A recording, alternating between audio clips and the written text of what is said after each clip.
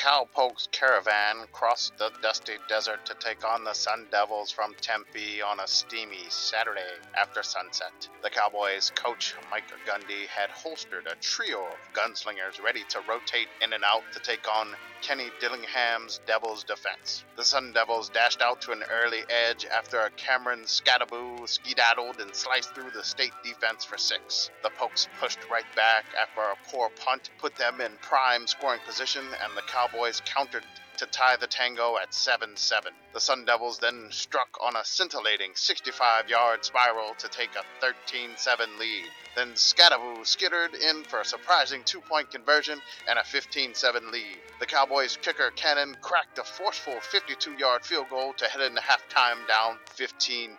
Pistol Pete perspired profusely and was perplexed that the Cowpokes couldn't produce any rushing yards in the first half. In the second half, the Sun Devils' desires were denied by the daunting defense of the crazed Cowboys. Gundy's guys gained ground by bruising and battering the Devils' defense to a tune of 113 yards rushing in the second half. Oklahoma State slowly stretched their supremacy by piling up 17 straight second-half precious points. State sealed the show with a sly, shallow cross for a 16-yard touchdown, silencing the Sun Devil supporters and walking away with a workmanlike win.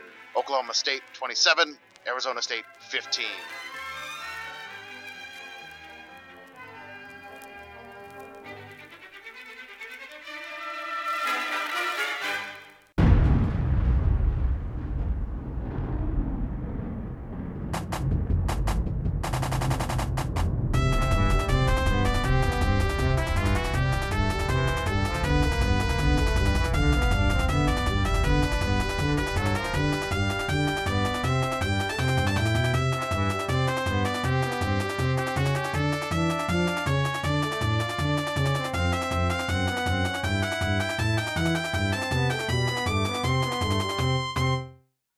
Welcome, everyone, to the Sickos Committee Podcast. This is our podcast for the evening of September 10th, 2023. Week 2 is done. We now have 2 data points on our charts, which means we can draw a straight line through them, and we can discover trends. My favorite trend is because Shedeur Sanders did not throw as many passing yards as he did last week, by the end of the season, he's going to have 0.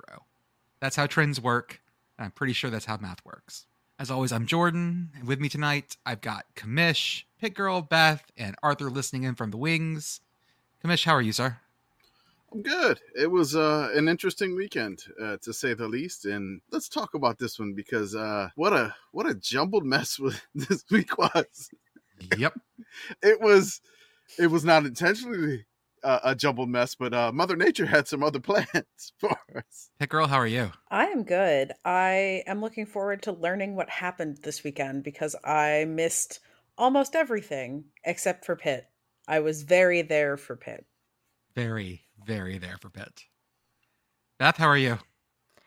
If you're worried about missing things while you go to live football games, let me recommend the several hours long rain delay. So that's the story of the week, is the weather.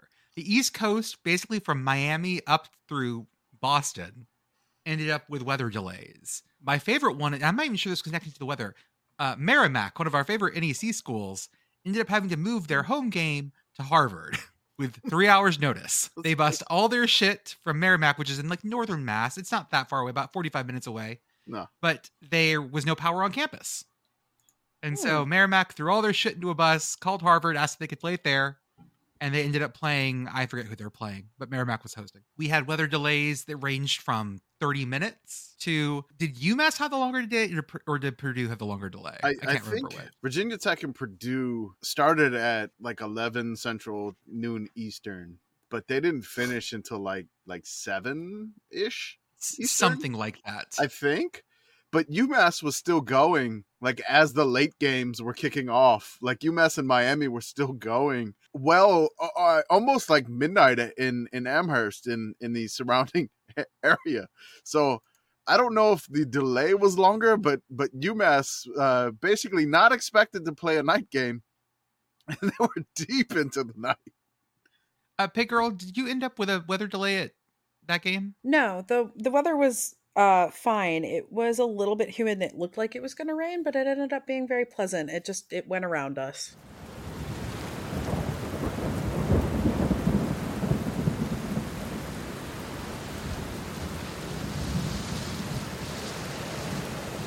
The Sickos Community Podcast is currently on a weather delay. We lost power on the podcast. The halftime show on ESPN during Texas and Alabama, they lost power.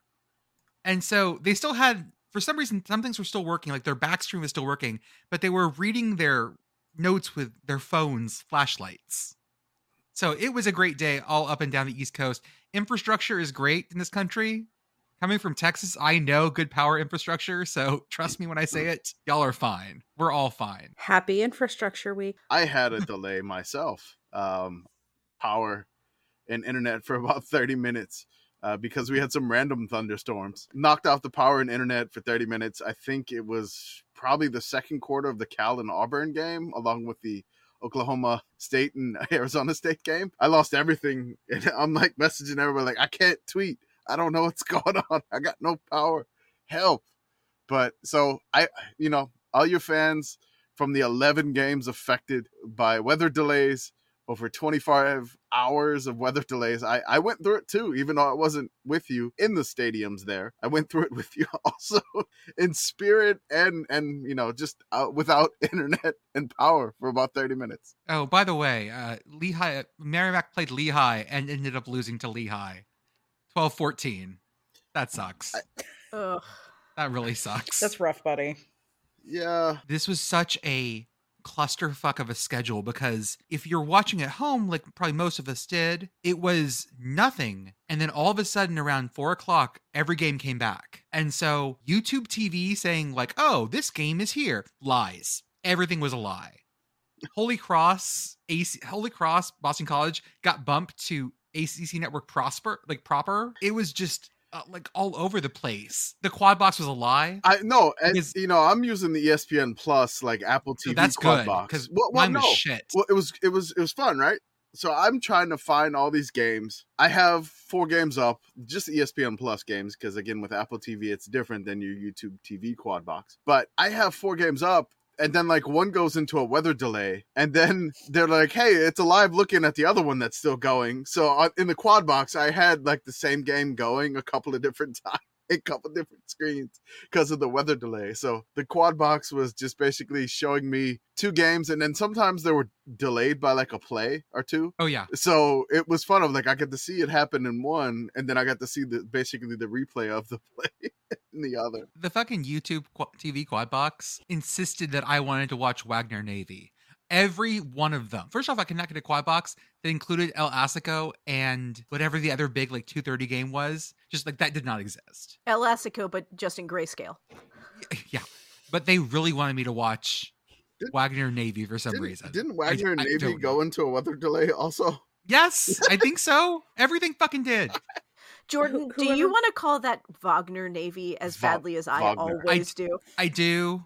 Also, This seems like a shout out for Russian PMCs. Let's start with some on the ground reporting. Beth, how is West Virginia? Final score: West Virginia 56, Duquesne 17. No, this score is an absolute lie. There was what happened prior to the to 7 minutes before the second quarter when we all had to scurry to our cars and to our homes. And then there was what happened afterward when Duquesne, I suppose, just decided that they were pretty much done for the day. West Virginia could do nothing competently on offense. They could do extra nothing competently on defense. And if number 9 wants a scholarship with us in January, we could talk, my friends. But this was just a mess. I did finally get to experience a very friendly weather delay because my sister has decided to move very close to Mountaineer Field, which was a delight. Yeah, so during the rain delay, we took my father, who is an older gent and affectionately referred to as Puddles on this podcast. We took him over to my sister's house and ensconced him in a couch in a comfy blanket, and we watched as much of Bama, Texas as we possibly could. It was very nice. At some point, Duquesne was up 7-0. Yeah. Then it got to be about, was it 10-14 when the weather delay hit? Yeah. The weather delay. It was 10-14. And so I just stared at that score for a long time. Yep. And we were joking at one point that this may be the longest lead that West Virginia holds all year. So number 9 for Duquesne is Teddy. And then it looks like his last name is spelled, it's not awful, but it's Afful. So AFFUL. He was not awful at Not all. at He all. was wonderful. The Duquesne also had a running back by the name of Taj Butts. Yep, we loved him. I just want to say Butts. Yep, my sister and I definitely did not snicker like third graders every single time he was announced, which was frequently. But Butts on the carry. Just like the PA announcer. Quick contact against Butts. Oh yeah, it was great. It was just wonderful. Let's go to our other live report from, Arthur, you were there too. Pitt Girl, you were there. How was Pitt Cincinnati? Well, first I would like to shout out and thank friends of the show, Pitt Twitter, because this year was the annual Hailgate, and this year it was on a boat. There's a big Pennsylvania sticker on the boat now. That's great. Get hype. Nice. So shout out all the friends of the show who were in attendance. That was a really good vibe. That was great. And then we got in the stadium. I'm going to set the tone by reading you the play chart from ESPN for Pitt's first drive. Kickoff, 65 yards, touchback. 1st and 10 at Pitt 25. Phil Jerkovic, passing complete. 2nd and 10, Pitt 25. Phil Jerkovic, passing complete.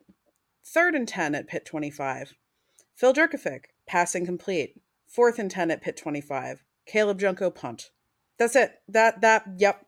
That's pretty much that was all night. Hold on. How good of a punt was it? That punt was not very good. There was one that was later that was very good. We dropped them on the 2 and almost got a safety. That punt did not set the tone in Narduzzi fashion. Okay. I was told that Phil was it. You've told me, Pitt Girl, that Phil is it. No, I never said that. I think I said that Phil might suck less than Keaton Slovis. That's not even confident about that right now. Phil was 10 for 32 last night. Jesus Christ. Also, the ghost of Jester Wea seems to have returned and reincarnated in Bub Means, who was targeted like 11 times and caught 0 balls. I'm just going to jump in because I have thoughts.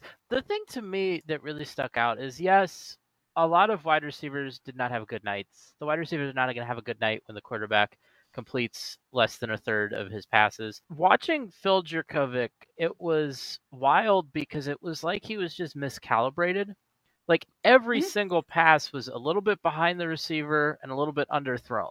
Please. It's like if at the beginning of the game, maybe in warm-ups or something, there was something somehow that he was just, everything got miscalibrated by a few yards. Okay. These wide receivers did not have a shot at a lot of these balls. Like there were a lot of times when they were able to kind of adjust and, it was like maybe they could have caught it, but it wasn't like the receivers were dropping like, wow, that was a great throw and he just dropped it. Like, nothing, not close. You did a lot of effort to make it look like a drop, right? Whereas Yeah. So I mean, honestly, I have no idea. The big thing that everyone's talking about in Pittsburgh now here is the booing, right? Because when you go 10 for 32 passing, I guess the boos start. And here, the only thing I want to say is that as much as like, yes, people are booing Phil because he didn't play well, but the way Pat Narduzzi has, I guess, messaged all of this with the offense saying, now it's my offense, like we're going to do this my way. That means anything that happens with the offense now has a big magnifying, like he's put that magnifying glass on himself and on the offense. And it's going to be a lightning rod. It's going to attract criticism when things don't go well. And they did not go well on Saturday night. The last thing I will tack on to this is that it did seem that it was a little bit better in the second half. So like maybe we'll get our shit figured out. I also think next week is going to be really, really dumb. So stay tuned. Oh, it's going to be so dumb. Oh, yeah. Listen, for maximum stupid. What level of confidence do you have in Pitt at this moment, on a scale from 1 to 10? 4. Okay, so that would be Pitt by about 2 touchdowns.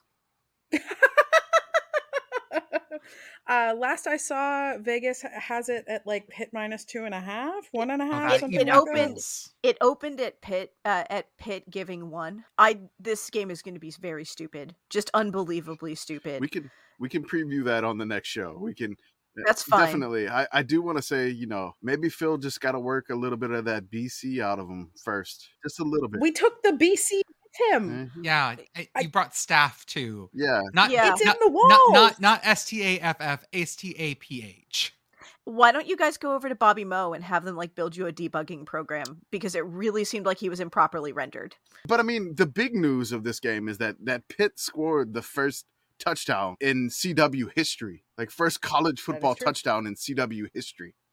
They just took ESPN's scorebug. I was expecting to see some sort of like scorebug horror or something new. Nah, man, they just bought ESPN's. Fuck that. Oh, that's lame. Yeah, it was the same scorebug. We were looking for a new one. Same scorebug. Also, I don't necessarily know if I got a halftime show on the CW. I didn't check. I was doing something else. I mean, there were so many different games in and out. So if anybody knows if there was a CW halftime show or if it was just like broadcast ACC network halftime show or something like that, I definitely was curious if it would be like the NFL Network halftime show. They did. I did get a text from my dad about the CW's coverage, and this is the only thing I knew about the CW's coverage until you guys just started talking about it. Quote, I like the CW. There haven't been a bunch of commercials. It's like hockey coverage. Okay. So what do we need to do to become the official graphics package of the CW, of football on the CW? Not be that much. We were made to do this. Yeah.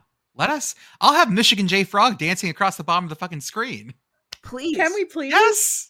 Yeah. He like waves his top hat around when teams score. Yeah. Yeah. Like, fabulous. I can't we will have one game themed after Buffy the Vampire Slayer. We'll have another one themed after Angel. We'll have another one themed after Dawson's Creek. Like, this is good. Then another one after Smallville. This is going to be so good. Just let us do this. Give this to us, CW. The best thing about this was when they cut to the booth. Oh. The booth background was a sheet that said CW on it. It reminded me so much of the XFL in Vegas. I don't know how they dressed down a professional studio, but man, they managed to make it work. They did have the ACC like president there talking about how great it was to be on the CW. So there you go. I really wish when they went to commercial that they played like the Dawson's Creek theme going to commercial. Yes, I mean, lean into this shit. I mean, just go for it. Give me like the theme songs of all the CW shows going to commercial. I don't want to break for this break to be over. Give us that. Why did you do it, Steve? Lean into it. Go full CW. Just give us all the theme songs and make it like the NFL Nickelodeon game. But also, I do kind of think that being on the CW is better than being buried on ESPN Plus. Agreed. So, I will say that apparently it was not a national broadcast. There were some CW stations that chose to pick up, I believe, Tennessee State and Alabama A&M. I don't remember exactly what it was. Our friend Tim Burke said that the Tampa station was picking up not this game. So that is an issue and kind of weird. But I hope this becomes a good thing. It was good to have another channel to watch. I am the sun. I am the air. I am rambling and I need to be loved. Just like everybody else. Over a montage of somebody making a field goal. Love it. I need to get this next one out real fast. Texas 34, Alabama 24. Texas is fucking back, and I love this. It's great. Fuck yeah. This game was wild. Haymakers. The last half was watching two drunk dudes fight, just taking wild swings. It was not progressing up the field slowly. It was just taking huge shots at each other, hoping something landed. And Texas wins this. I will say the weirdest feeling, though, is that it was a win over Alabama, and I still don't feel 100% confident in Texas. And I can't tell if that's me being weird about it or Alabama not looking great because they got pushed around. I feel like their quarterback got hounded. That's weird. I feel like this game, which I didn't watch too much of it, I was focused on other games, of course, but I feel like this game now, like the narrative is like, it's not Texas is back. It's more like, is Saban's dynasty over? It's weird. It's like, oh, it's over. The SEC is not good this year. Is Saban's dynasty over? Just wait for next year because Texas is coming. Yeah. We're running the SEC, baby. Sure. This is what you wanted. This is, yeah. Yeehaw! I can't wait until Texas reinvents the Longhorn Network and then blows up the SEC. Love it. This is going to be great. We're going to do this. I have never heard Bryant-Denny Stadium boo their own team. And they did. I sometimes forget that you did not that you didn't come up in college football. Right. I know. I did. Like, yeah. And They were booing runs up the middle. Like, that's where we were at in the second half. Yeah, former Notre Dame and now current Alabama OC Tommy Rees looked like he was in hell. This is a hell job, and he looks so sad. Not the creepiest looking OC this weekend, because it did look like Bobby Petrino was in witness protection the entire time he was up in the booth. But Texas is back. It's great. Yeehaw, big cows. So on your save own, all this for when shit on breaks down. On your own, like Texas is back meter. Are you on like the severe? The severe. So you're on the very. You're all the way there. I'm Texas. This is Rose Bowl 05, baby. Okay. He's at we are so fucking back levels of Texas is back. I'm just like, okay, it's week 2. Remember this when we lose to TCU. I'm no. Yeah, that's it. Jordan, you play Wyoming next week. At home. No, it's not it's fine. It's not in Laramie. It's still like, but it would be Wyoming so good to trip on our own dicks. It'd be funny. I have great news for you. You don't play us this year. And when we are at our most dick trippy, that is usually when we are poison for you guys. Yep. The state of Texas is in a bad way right now for football. Guys, it's not great. FBS Texas is just having a really rough time at the moment. Hey, Rice is living their best life. They really are. Oh, we will get to the Bayou Bucket. I love this. Oh, man. How about Colorado 36, Nebraska 14? Do we know anything about Colorado? No, because I don't know what the fuck TCU is. It is entirely possible that we will not know anything about Colorado until Thanksgiving. Well, no, we're going to find out real fast because you know what their next game is? Well, I know. Next game, Colorado State. That's fine. But then they get Oregon and USC back to back. But here's the thing. Does that tell us anything? Yes. I think it will. Does it? I think one of the two will. Because I know what Oregon is now. Oregon or USC will tell us something. Yeah. I'm not confident that I can tell you what either Oregon or USC are. I feel that. USC has a really good offense and a dog shit defense. Surprise. They looked better against Stanford. Stanford. I know what Utah is, I think. I know what Utah is. I am willing to say on November 26th, I am willing to say what Colorado probably is. It's going to take me this entire season to decide. I thought I knew what Utah was. And then I saw Baylor run over their asses for 3 quarters. Utah had to swap out quarterbacks. Their pig farmer went on the bench. I say that lovingly. He is a pig farmer. Cam Rising still didn't play. They are going to need Cam Rising, apparently. That is going to be important. And Baylor had the worst 5 minutes of football I have seen in a long time to end that game. I mean, I've seen that before, but maybe for Baylor, I guess. But I've seen really bad for modern Baylor. I'm pretty sure Baylor pre 05 also had Baylor was not great when I was getting out of high school, and they were trying to recruit people to go to the school. We're like, no, sorry. Do you not dancing? Like, absolutely storm that field.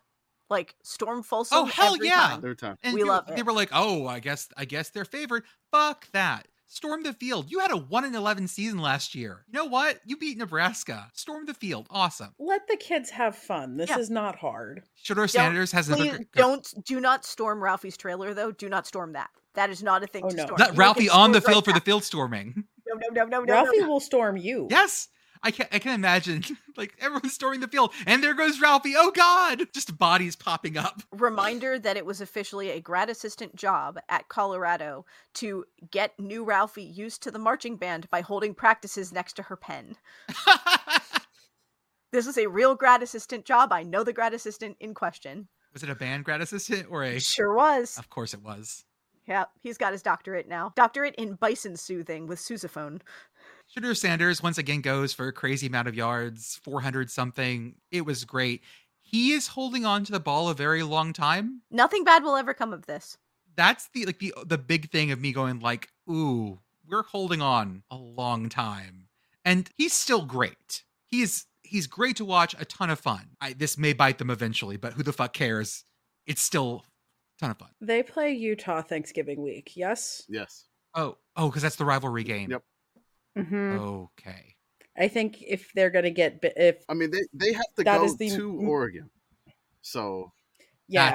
That's yeah. Muy malo. Well, we can talk about that. Nebraska in this game, the first half was just defensively brilliant. Yeah, defense held. Rule had him ready. Offense just, could they be any worse on offense? But this reminds me of the Matt Rule thing when he comes in as a coach. The first year, is this demo day? This feels like he's rebuilding this from the ground up. Which, I mean, after the Frost era, I think he needs to do it. But I mean, there is the transfer portal now. I don't necessarily know if their quarterback is the person to lead them in the future. Maybe this year, I don't even know what he has depth-wise, quarterback-wise. But I'm in the camp. Give Matt Rule some time. The defense looks a whole lot better until basically their spirits were broken because they just like the offense it was just a matter of time until like Colorado scored again. Nebraska had 4 turnovers. Yeah.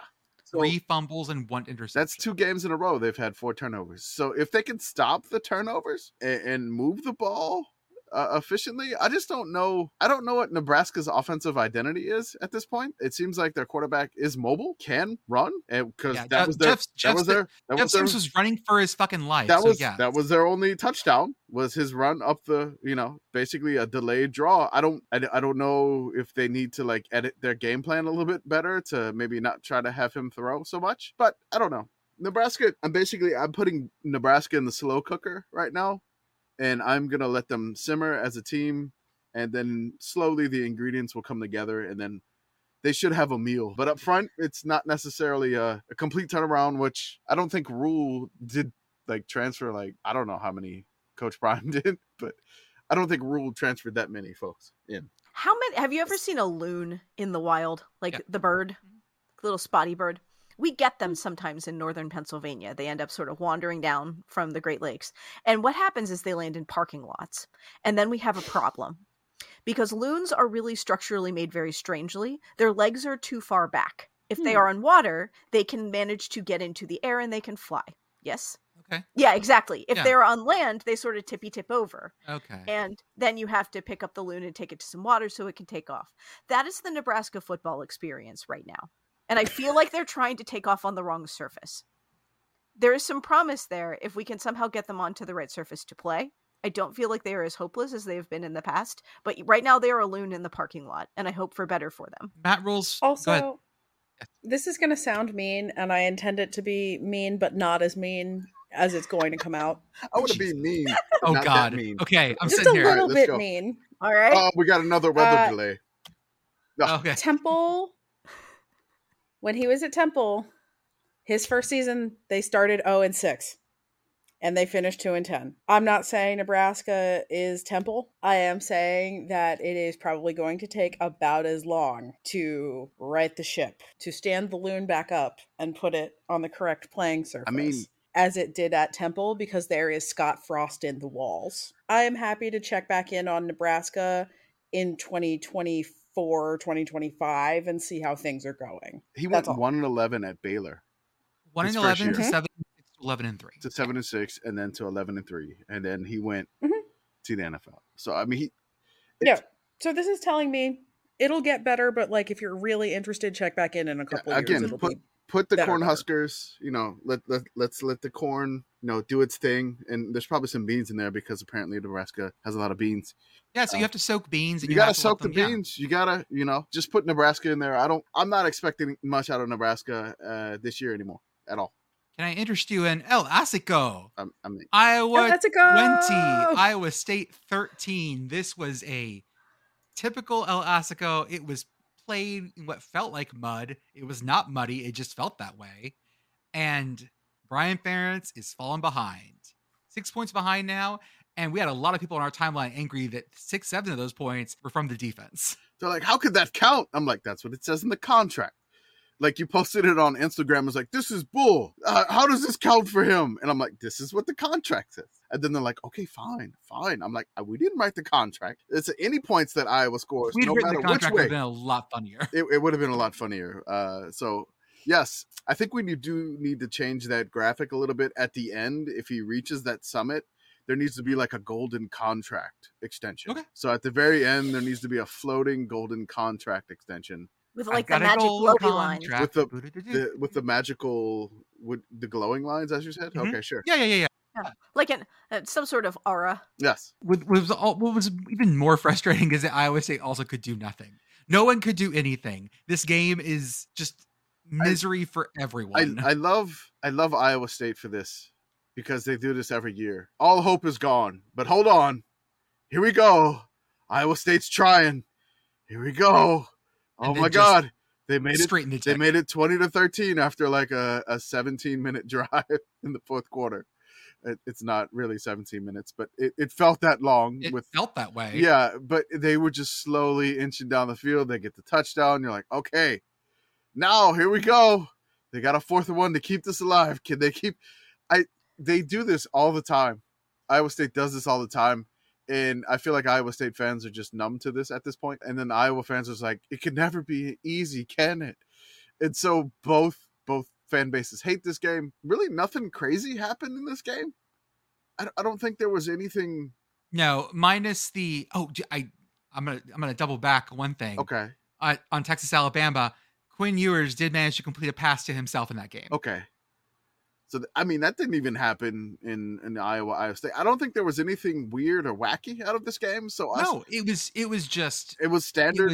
It was oatmeal. It's weird. It was like lots of oatmeal. If I shake this peanut butter jar hard enough, something will come out. And it's just oil.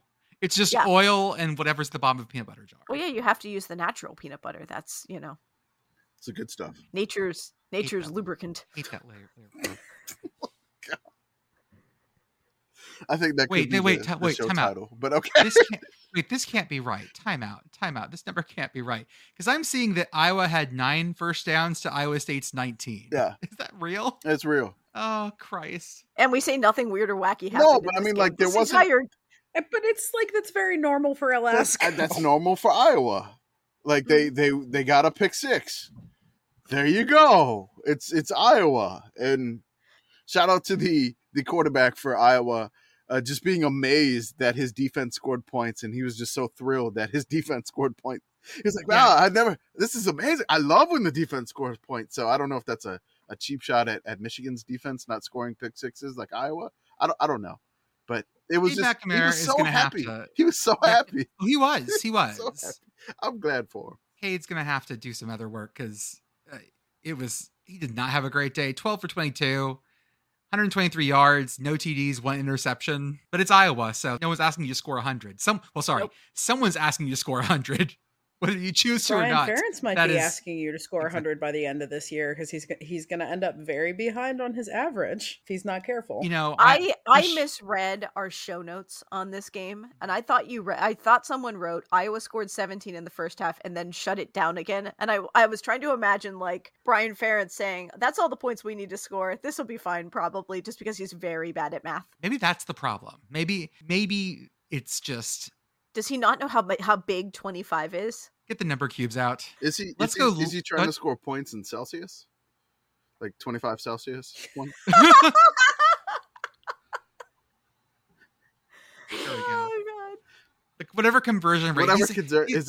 He's scoring like Turkish points. I don't know what the conversion rate is. Yeah, isn't 25 Celsius like 90 something American? Yeah, but he's 25 Fahrenheit, and then he's like, oh, I thought this was Celsius, which is negative points. 25 Celsius in bot?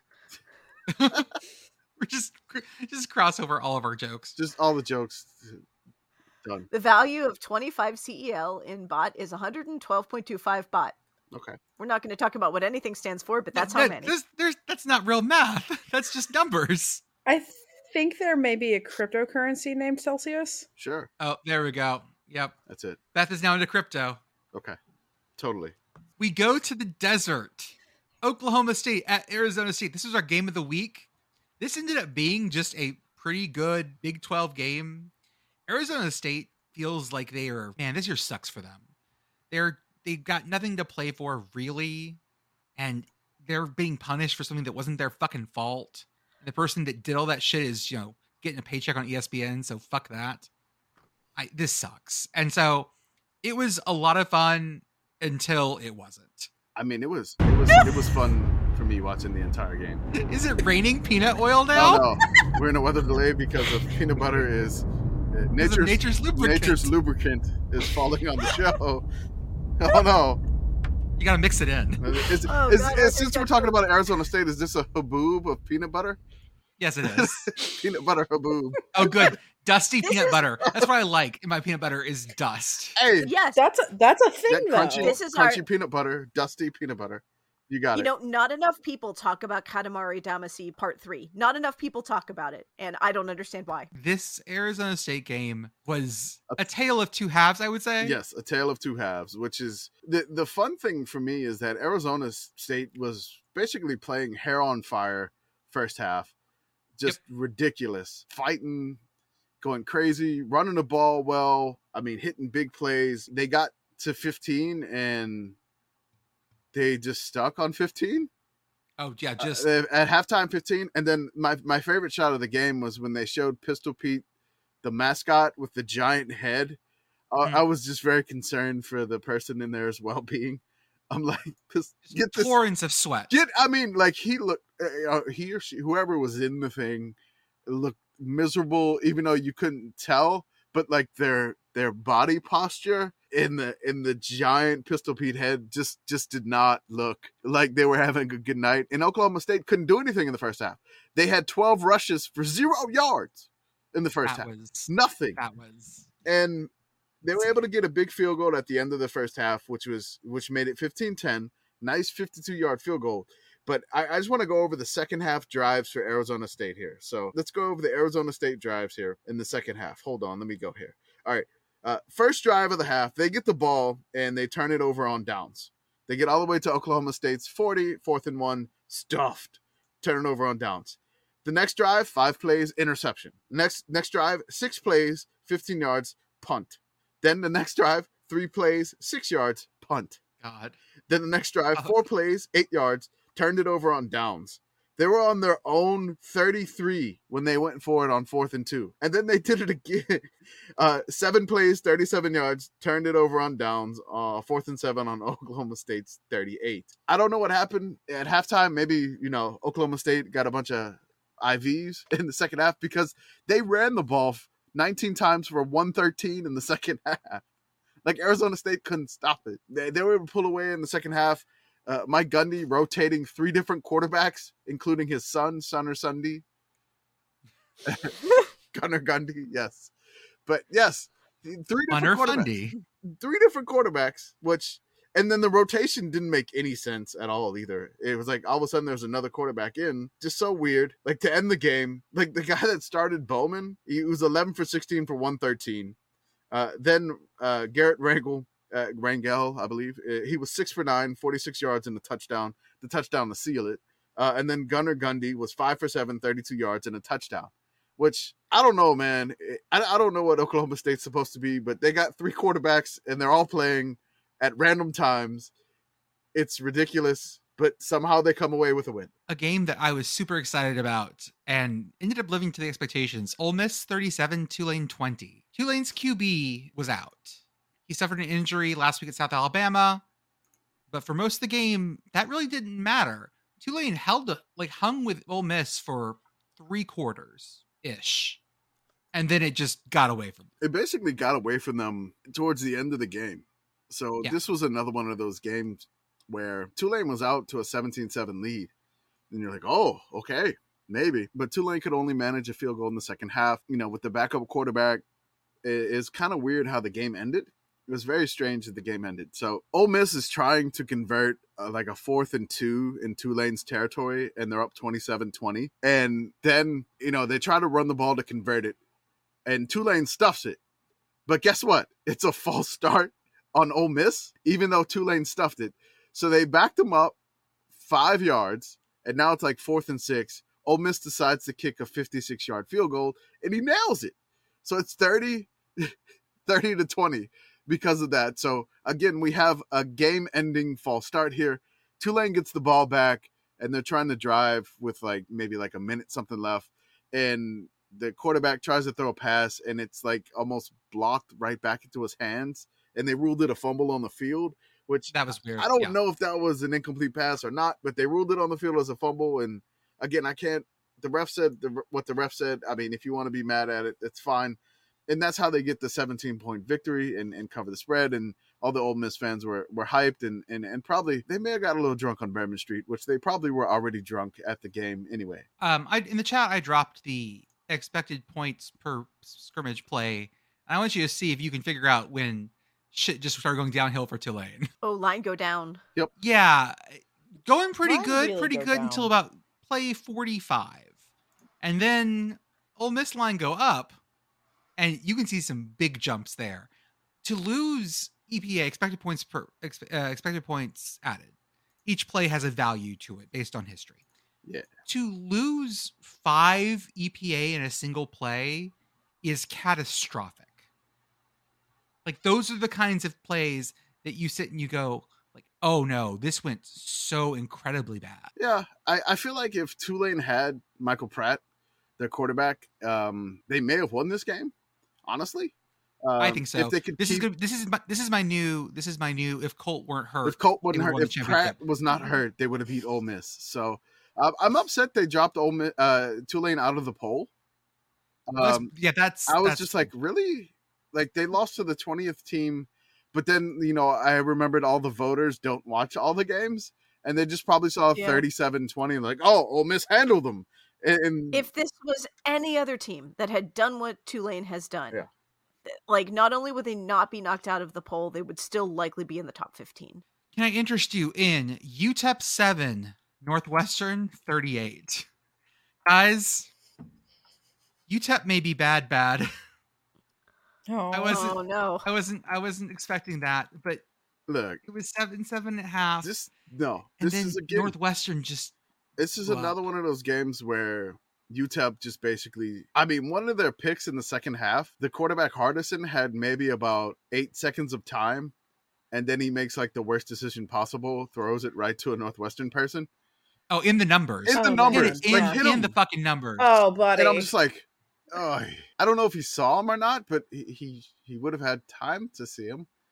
But had so much time. But again, it seems like this week had a lot of teams going into the half with good momentum, and then the second half, everything shuts down, and that's what happened for UTEP. Northwestern came out, and UTEP just kept messing up and not doing anything, and Northwestern took advantage of it. So UTEP is now, I think, they're 0-38. 0-37, I believe, all time against Power 5 teams. So they had a shot to get their first Power 5 victory, but sorry, UTEP, try again later. Utah 20, Baylor 13. Baylor had this one, y'all. Yeah, they did. Baylor had this one, and then the stupidest things I have ever seen happened at the end. And you end up with Utah winning. Like I said earlier, Utah pulled their quarterback. I'm going to drop the EPA chart in the chat again for this one if it will load, because I want you to see if you can figure out when they changed quarterbacks. Tell me where Utah changed quarterbacks. Perhaps it is where the line starts to go up. That's exactly what happened. Wow. Line go up. And line do go up. And Baylor just choked this. I mean, Baylor's line goes stop. Look at that. To go from being total positive EPA, offensive EPA 7-ish, very good, to -7 in the course of like 10 plays. Eesh. Yikes. Fucking yikes. Utah did not look great. And I don't know if this is body clock. It was hot. I don't know if this is. It was hot. They were spraying down the student section. They were spraying them. It was like 102. Like Baylor girls, women, all wearing their white shirts. And they are blasting them with a water hose in the front row. I thought it was yellow shirts, but it was students. It was a light colored shirt. Okay. I do love the irony of Baylor temporarily becoming the home of the world's largest wet t-shirt contest. Yes, that's what I was seeing. Noted Methodist school Baylor. Mm-hmm. So yeah, Baylor had a wet t-shirt contest and lost a game. Yeah. Satan's in Waco. You know, they had a shot to even tie it, and they threw a ball up in the end zone, which there was a questionable no call there, which would have just given Baylor like 15 more yards closer to do another like mini Hail Mary. Utah gutted this one out, and they pulled it off. So congrats, Utah. Jordan, are you there? Jordan, I can't hear you. Yeah, Jordan, your audio's gone. How about now? It's a weather delay. There you are. There's another weather delay for his electronics going out. Like the Notre Dame and NC State scoreboard. We regret to inform you that Jordan's microphone has been struck by lightning, much like the NC State scoreboard. I'm going to start you guys talking about Miami 48, Texas A&M 33. Commissioner talking. I got to find a picture of Bobby Petrino. Okay. So this game was a lot of fun. God, that's ominous. This game was a lot of fun because in the beginning, Miami just kept messing up. Miami was messing up, and A&M was taking advantage. And you're like, okay, oh no, Miami's in trouble here. Like A&M's up, but really like Miami, bad turnover, bad muff punt, and A&M's up. But A&M hasn't necessarily done much, and they didn't really do anything for the game. And then all of a sudden Miami starts to assert themselves in the game, which, I mean, if you look at the pictures of the total yardage for the game, and really looking back at it, if Miami didn't make these mistakes, this game probably could have been worse for A&M. And I think my favorite play of this game for this Miami game is that it's like 3rd and 8, and it's the Bobby Petrino offense with a lot of Jimbo Fisher influence. And they run like this shallow cross, and then like 3 Miami safeties and cornerbacks all converge on this person getting the ball, and they get no yards. Like it was almost the most telegraphed play, and I was like, oh wow, Miami's got this. And from that point, Miami just basically started to put the points on, and really they look like a different team. Their defense seemed disciplined, and if Miami didn't make those mistakes in the beginning, this game could have possibly been worse. But looking at it now, A&M did have a couple of turnovers. My favorite one is that they're trying to go for like 3rd and 1, and they just got blown up in the backfield, and the ball, like, it's one of those like perfect helmet on the ball hits where the ball pops out. Mm-hmm. Beautiful. But I mean, crazy. Check the chat, y'all, for some Bobby Petrino shots. This is him up in the box. Yeah, Bobby's hiding out. He's wearing the A&M hat and shades, and the box at Miami, there's no camera in the box, or didn't have that camera apparently. No. So it's through the glass, and it looks like he's either trying to dodge a process server or hiding from child support. Do you think like his voice on the mic was like garbled? Like they do one of those interviews, so he's trying to hide from everybody? To have the light like shining behind him so you can't see his face. Before we go into our next one, let's do our promos first. For $5 a month, you can join our Patreon/Discord. You get to participate in our weekly rankings debate, our live chat during the games. The hollering was crazy this weekend. You also get to have Beth ask you questions during the game because Discord's like the only thing that works in Morgantown. Yep. So Beth asks for weather. Yeah. Oh, Pit Girl gets to experience this next week. Yay! You also get access to our special podcasts, Commissioner's Corner. You also get our paywall Substack posts, and you get to talk to us all week, which is a lot of fun. Yeah, we're cool, I think. Not really, but yeah. We have our merch store at sickos-committee.sellfy.store. A joke for Lucy Roden. She said she needed a Live Laugh Punt sticker or a Live Laugh Punt logo. I was happy to provide one, and it's now in our store as a sticker. So in Hawkeye colors. I can make it in Ames colors too if I need to. I mean, whatever colors, we can definitely. Whoa! Hey, I'm sorry. I'm the artist here. I get to choose the colors. I'm not just going to give it to anyone. Got to earn this. If someone's like, I want Live, Laugh, Punt, and Bama colors, I'm not doing this. I want to know the Bama fan that's like, I want a Live, Laugh, Punt sticker. Yeah, Bama fans who would be interested in a Live, Laugh, Punt sticker, DM us because we would like to psychoanalyze. They probably follow us, which they're probably Bama fans from the before Saban era.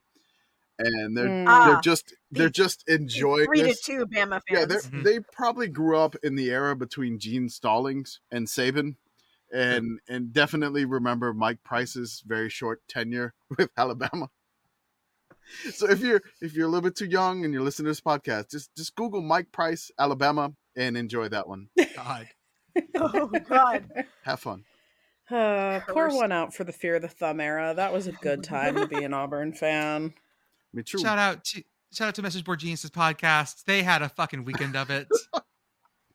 Everyone was ready to fire fucking everyone. Meltdown, fire everybody. Just so many different meltdowns, which is go A&M. Just A&M looking to fire everyone. I mean, Bama went off too. They want. Oh yeah. They've.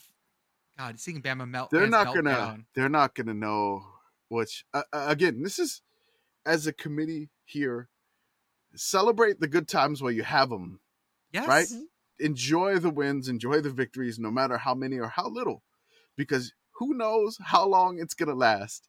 And the craziness there, which is, okay, sure, whatever. So I just enjoy that. Yeah. What Nick Saban needs. Okay, here, I fixed his problem. Nick, you're listening. Nick, you don't have a person following you whispering memento mori into your ear, do you? Mm-hmm. You need that. You need someone to keep reminding you that you too soon will die, because I feel like you're getting too happy. He's smiling more. He was grouchy at the game. Okay, let's be honest here. He was very grouchy. Grouchy Nick. But it wasn't like, I saw Narduzzi go ape shit on our ref. He does. That's passion. Some people that we follow are just like, this smiling Nick is not doing it for us. He needs to get angry again. Memento mori, Nick. Either that, or he definitely has a room off to the side of his office with just a skull on a table that he just looks into every once in a while. The next coach is going to be like, the fuck is this? That's Nick's skull room. You don't have a skull room? We have a YouTube channel. Subscribe to it. I actually have I have a new idea for a video, so I'm not going to say it, but I got things. We have our Substack. Potato Chip Ratio is our paid one, but also we have our weekly recaps in the 1900s classic style.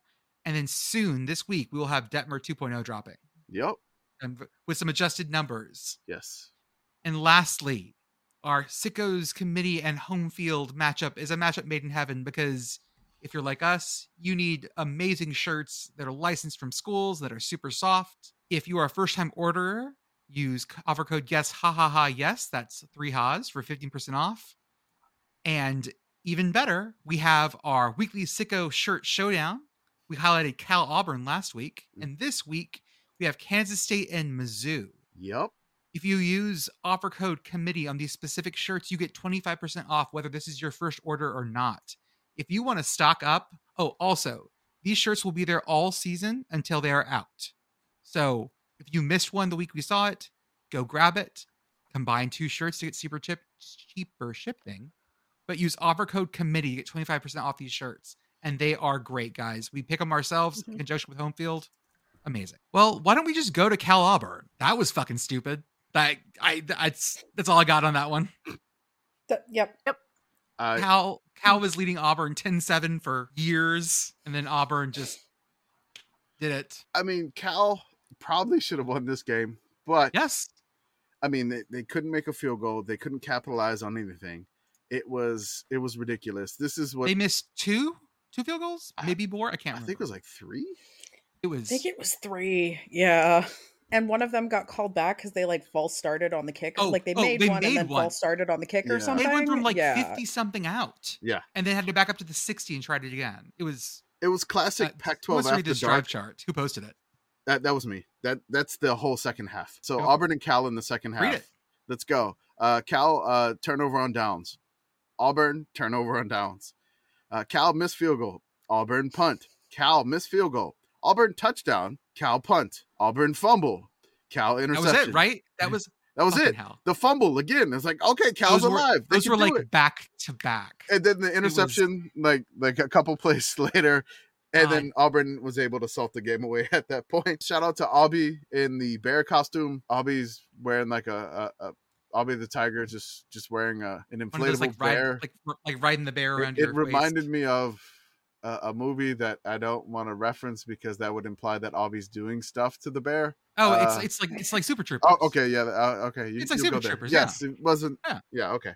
So I don't know. I jokingly said that Aubie got in the brownies in Berkeley. So I have no idea what was going on. It was a lot of fun to see the Auburn fans out in Berkeley, and I love stuff like this. This is the magic of college football. 2 fan bases that never mix on campus. They may mix in a bowl game at some point, but in going to somebody else's campus that is clear across the country, which we may get a lot more now with the realignment, I guess.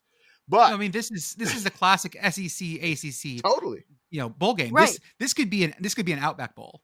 Yeah, get that in your head real fast. Actually, no, not Outback. This could be a Duke's Mayo Bowl. Actually, hey guys, Cal Auburn is a Duke's Mayo Bowl. I am all of a sudden sold on this. I didn't get to see the Auburn Tiger with this bear. Let me get you real fast. Hold up. Does it look like Hercules with the Nemean lion? Is that what we're doing? Not nearly that cool. Okay. An Aubie bear. No, that's not what I want. I go through our timeline from yesterday, but as always, trying to search our timeline from a Saturday. Oh, no. Might as well just fucking Good luck. No, I love whenever we get these crazy combinations, and it's like, it's the football equivalent of, what if we put a chocolate sauce in beef Wellington? Well, let's find out.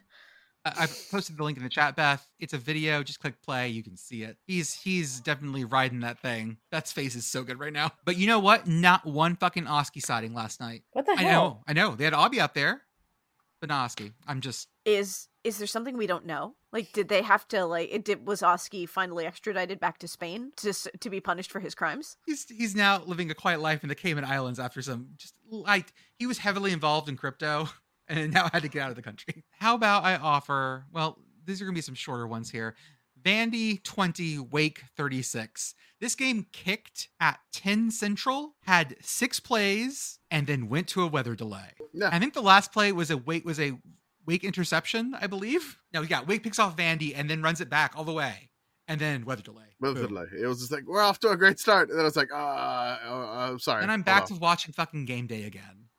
The first 6 plays of this game were one of the relatively few things that I saw live yesterday. I was sitting on the couch in my friend's apartment watching this game, and we flip it on, and it's about to go to kick, and it's silent. And we were convinced there was something wrong with the audio on the TV.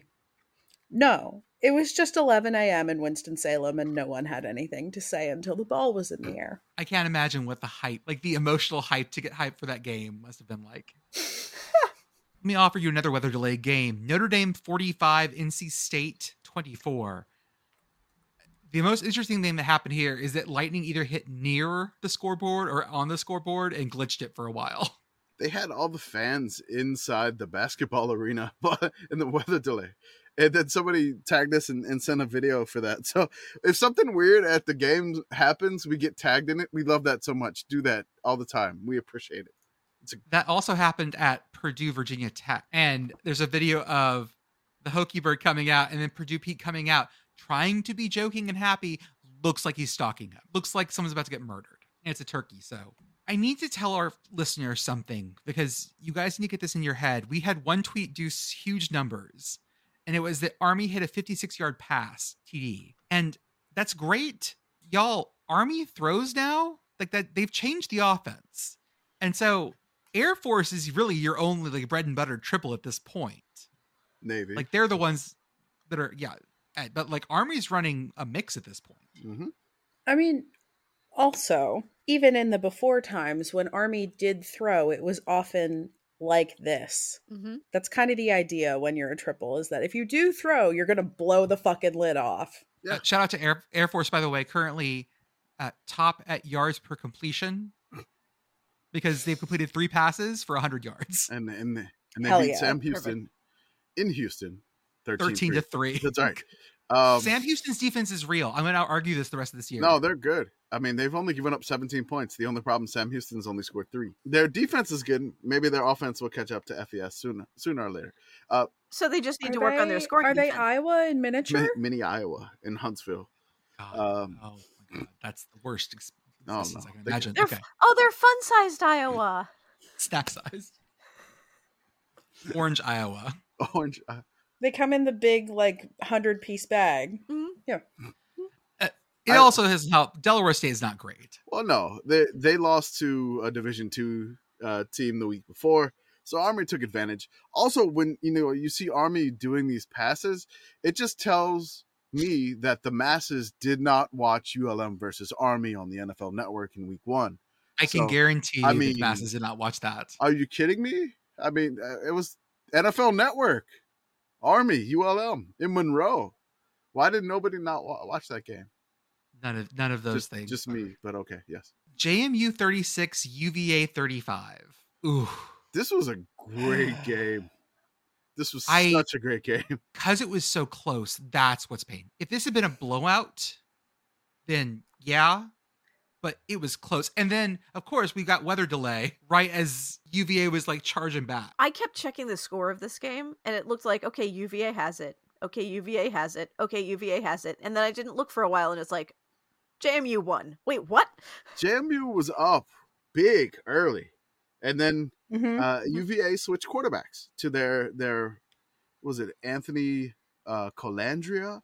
And yes, Colandrea. I mean, he could move, he could throw, very raw talent. but just up and down.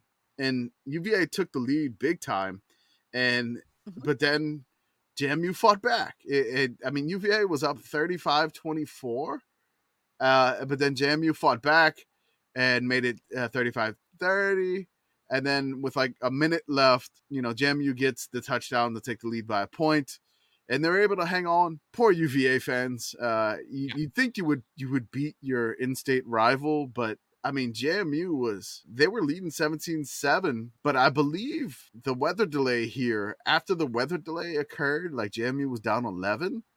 And I think that's when the weather delay occurred, because JMU came out in the fourth quarter and they just took it to them in that fourth quarter, and they stole the game from the Cavs.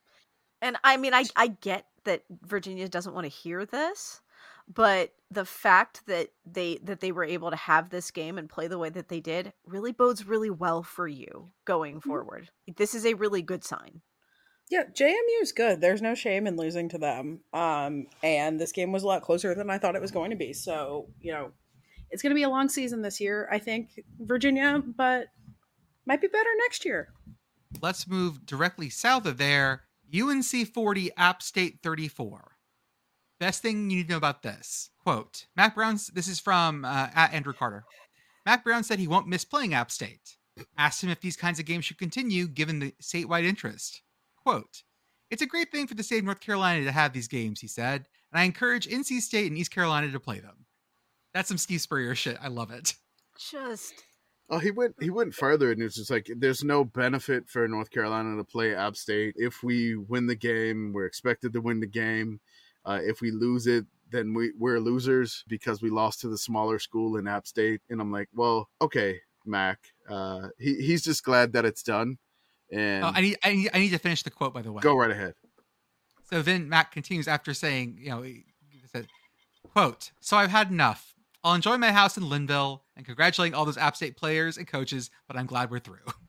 I appreciate Mac's ability to simultaneously channel Penn State coward energy and Hayden ass Spurrier energy in like 2 consecutive sentences. That's impressive. Yeah, very much so.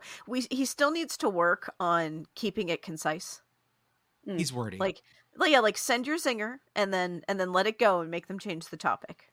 We gotta workshop this delivery, but I think we're getting close, Mac. I think we're getting close. Another overtime game. Another double overtime game. The Bayou Bucket. Y'all, this one.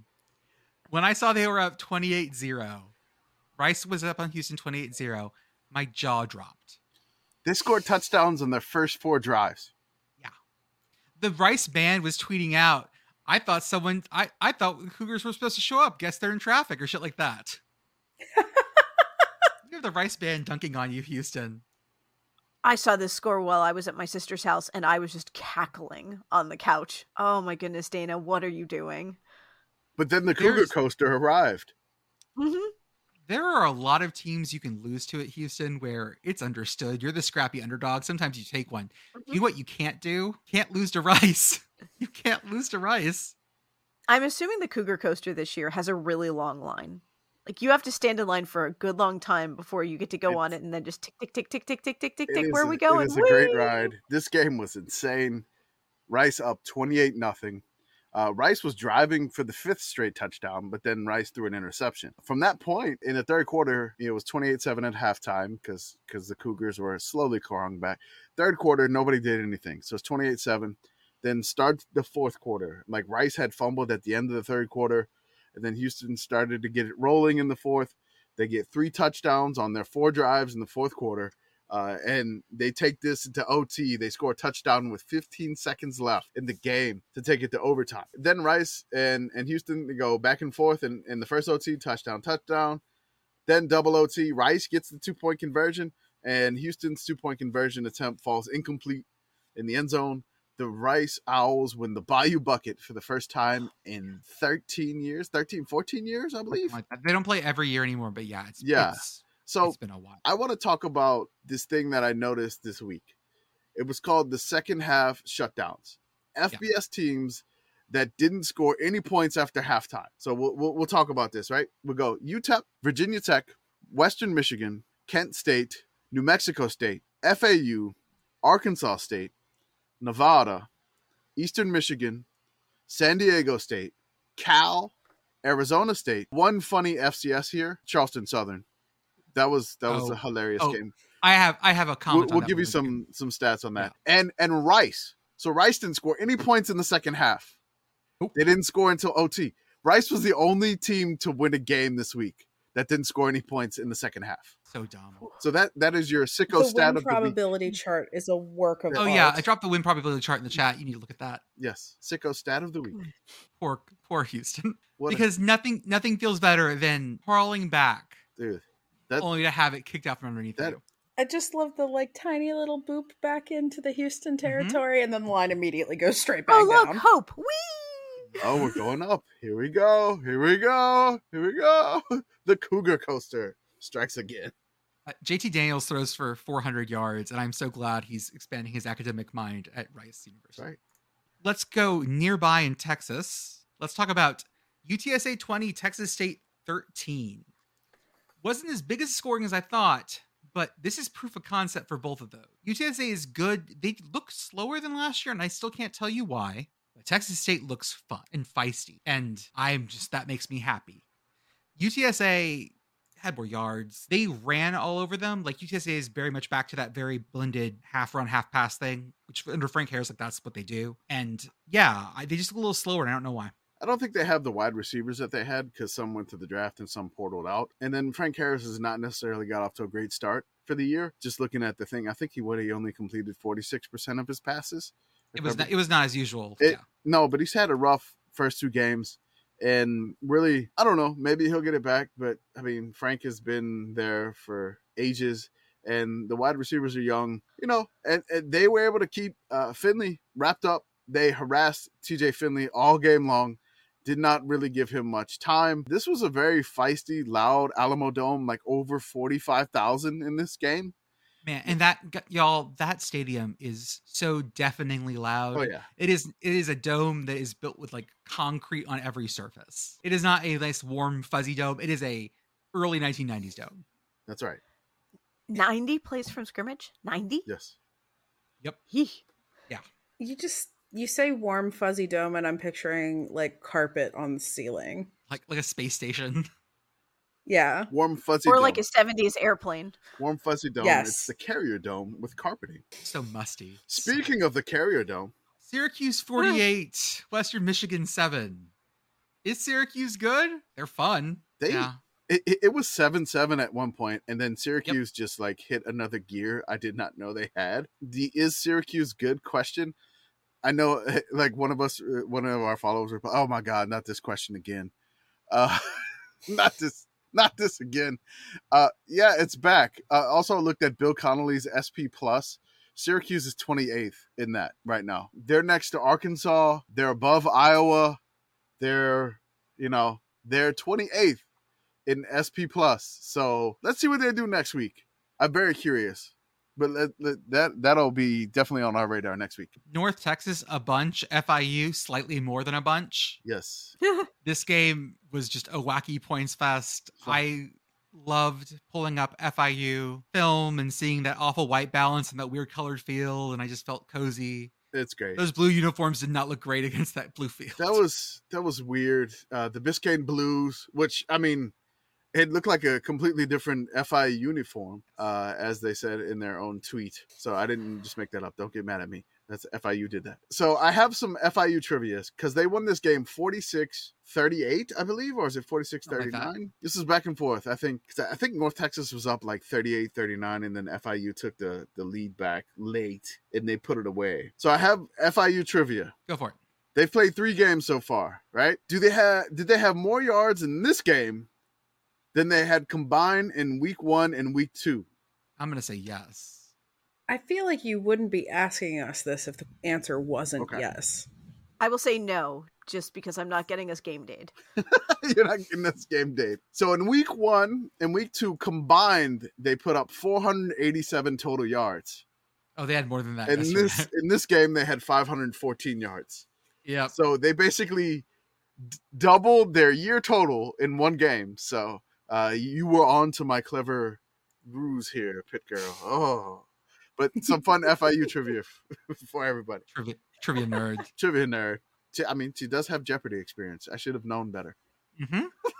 UCF at Boise State. This was crazy. I want these two to play every year. This just felt right. I don't know what it is, but like UCF and Boise. I know UCF is in the Big 12 now, but like these two schools seem like to be that outside of the Power 5 Oh yeah, for so long. This is the new money fight.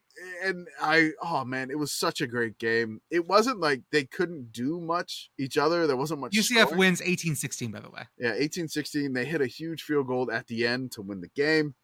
This game was 10-9 for so long. Yeah, it was nuts. It was such a great game. I don't know. Like the kicker, Boomer is the name of the kicker for UCF. Wonderful. He boomed 4 field goals in for UCF, and they were able to pull off the victory in Boise, which, I mean, this was a great, great game. And I want these teams to do a home and home and home and home and home and home.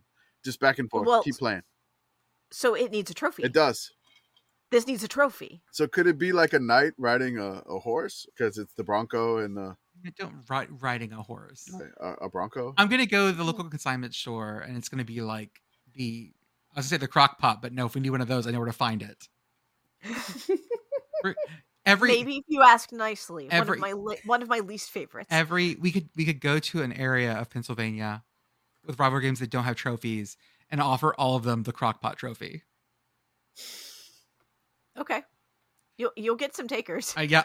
How about like we'll spray it gold? How about a crock pot with potatoes in it? I like that. We do like potatoes. We do. We do love potatoes. We're big potato fans. Invite us to your bowl game, Potato Bowl. Next one, Charlotte at Maryland. Only thing to say really is that Biff burst out to a 14-0 lead, and then Maryland just found their gear. Yeah, this was on God's own NBC. Everyone saw. Mm-hmm. The Biff. The Biff. What was the? Did you make that video of Biff? No, someone else did in our chat. I can't remember. Amazing, it. Fantastic. I want to give a shout out to Temple at Rutgers. I look. What was the actual score of this game? I'm not going to tell you. I'll tell you after. I'll get you at the end of this one, right? So Temple's down 13-0. 13-0 at the end of the third quarter. It's 13-0. Temple gets a touchdown. It's 13-7. Here come the Owls, folks. This all happened in the fourth quarter, by the way. Temple touchdown. Next drive, Rutgers touchdown. Next drive, Temple, 1 play, interception. Rutgers field goal, 22-7, Rutgers leads. 3 plays, 1-yard game for Temple, punt. Rutgers touchdown, it's 29-7, Rutgers. Next drive for Temple, 1 play, interception. It's still 29-7. Touchdown, Rutgers. It is 36-7, and that's the game. It was a 6-point game, Temple. What happened? Until Rutgers woke up. I don't know. Maybe 2 1-play drives where you throw an interception on the very first play of the drive. Not good, Temple. Not good. I'm trying to see if I can look up the win probability chart there because I don't think I've ever seen it go like off the chart, but I bet it does. It just went the other way. But it was just like, oh my God. I tweeted. I was like, Temple, get you within 6. And then I blinked and all of a sudden it's like 29-7. I'm like, what the hell happened, Temple? My God. Miami of Ohio at UMass. This one was one of those that started in the middle of the day and finished in the middle of the night game. This one was fun. This didn't leave the quad box. You know, it left during the really, really long delay there at McGurk Alumni Stadium. And I don't think there was really anybody left in the stadium once the game resumed because this one was like, I don't know how long the delay was, but it was like, I mean, I don't even know when the game was supposed to start, but it was still going around midnight Eastern. So Miami gets out to a big lead. It's like 28-7. Miami's just scoring up and down. They get a 99-yard touchdown pass. So they hit a 99-yard touchdown pass, but Don Brown's men fight back. And it's 31-28. UMass is down by 3. And you're like, okay, come on, UMass. You can do it. Put the Red Hawks in the Chowder Bowl. You can do it. But then Gabbert for Miami, Ohio hits a deep pass. And they're running for the touchdown. The UMass quarterback punches it out. But a Miami Redhawk wide receiver picks it up at the 1 yard line and takes it in for a touchdown. And so it's a 10-point lead back for the Redhawks. Which, man, UMass, you fought all the way back. And then I think they lost like 41-28. If I'm wrong on the score, please forgive me. But the best stat line goes to the wide receiver of Miami, Ohio, Cade McDonald. He had 0 receptions, but he had 1 yard receiving and 1 touchdown. That's his stat line. How do you? I don't because understand. He's the one that picked up the fumble on the 1 yard line. Got it. And took it in for a touchdown. So that is his stat line: 1 yard, 1 touchdown, maximum efficiency. Cade McDonald for the Redhawks on no receptions. On no receptions. He had no. He didn't touch the ball for any other time in the game except to pick it up on the 1 and get it in for the touchdown after that fumble. Yards per catch is infinite if you are this guy. God. Oh my God. We're going to divide by 0. Mississippi State 31, Arizona 24. This went to 1 OT. This is our first Pac-12 team to fall in non-conference, so we salute them. Mississippi State was playing with their food. They really they should have put it away, but they didn't. And then Arizona fought back valiantly, and they were able to get it into OT. Mississippi State, no problem, scores like almost immediately in overtime. And then Arizona struggling. The quarterback, Jaden DeLora, scrambles on like a 4th and 10, gets like one leg clipped out from him.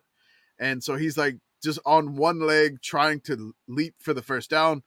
And they look like they give him the first down to convert on the 15. And then like they review it and they back him up. And so this was like a really, really questionable decision. Like they gave it to him on the field, but after the review, they backed him up. And that's how the game ended. They didn't give him the first down. So there were a lot of people in our mentions that were upset. I'm like, again, we don't control the refs. Not yet, at least. Not yet. I need to talk. This is when we tell the listeners, actually, we do control the Buffalo Wild Wings button, though.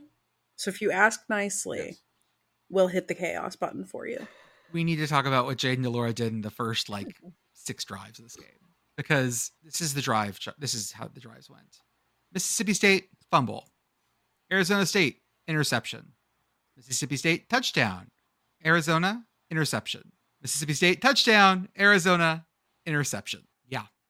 And it's always it's like 4 plays interception. 3 plays interception. 3 plays interception. I think in like the fourth quarter he threw one like off of he threw one more. He threw one off of somebody's helmet and it doinked right to a Mississippi State person. Oh yeah, right. Like he just threw it, just doinked right. Like fuck it, God does not want me to win this game. I mean, I feel bad, but Arizona fought hard. Great. I mean, it's a moral victory, whatever. It doesn't count, but it was a good game. It was a great game. It was fun to watch, but the Bulldogs pulled it out, and then their coach dropped an F-bomb on the air in the interview. And then he made a great reaction face after that, which if you haven't seen it, sorry. He was just like, oh my God. Oh. And he was like immediate regret face, which was hilarious. But, shout out to Mississippi State on the win there. Washington State 31, Wisconsin 22. Worst part about this is the entire game was wrapped up in, I'm glad Wazoo's showing that they can be in Power 5. They've been in Power 5. God, yeah. We're talking about oh my God. Anyways. Wazoo almost cooked it. Doesn't matter. They won big. Drink well. They were up big, and I'm like, here comes Wisconsin slowly chipping away. Wisconsin's got this air raid thing slowly starting to work, and then Wisconsin misses the 2-point conversion to tie. And at that point, I was like, Wazoo's gonna, as you said, cook it, but they didn't. They survived. Cam Ward made some fantastic plays and got a touchdown to seal it at the end, which was fantastic. And awesome. Jake Dickert, the head coach of Wazoo. Great win for the Pac-12. It's hard to say that now because you know what's going to happen. But great win for Wazoo. Shout out to Wazoo. We've all seen the thing where there is a possibility that Wazoo and Oregon State just become the Pac-12 on their own. They are suing for like control of it now, which give it to them and let Oregon State and Wazoo do it. We'll build our own Pac-12 with blackjack and hookers. That's right. Oregon, I gotta have the score. I think it's Oregon 38, 37. 38. Texas Tech 30. Yeah. Tech ran ahead and then just got eaten up. They got sleepy. It was night in Lubbock, and there's just not a lot to do at some point. Why do you say Lubbock like that? Lubbock. I love the way that you treat each bee separately. It's Lubbock. It's Lubbock. Well, I can't say Louisville. So I mean, whatever. Lubbock. How do you say the word about like the thing that's made of string that you put between two trees and you take a nap on it? A hammock. Okay, that's what I thought. What? Don't like that. Don't like that. Wait, did I say hammock? Kind of. Hammock? There we go, hammock. Okay. And Lubbock. No, hammock and Lubbock.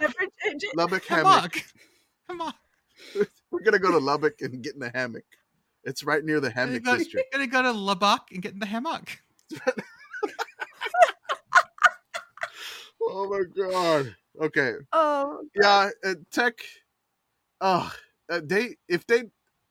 feel bad for Texas Tech because they've lost 2 heartbreakers to start the season. So I feel bad for their fans. It was a rough one there, but Oregon was able to pull it out. In Lubbock. Gotta say something nice about Marshall. Marshall 31, East Carolina 13. They got palindromed.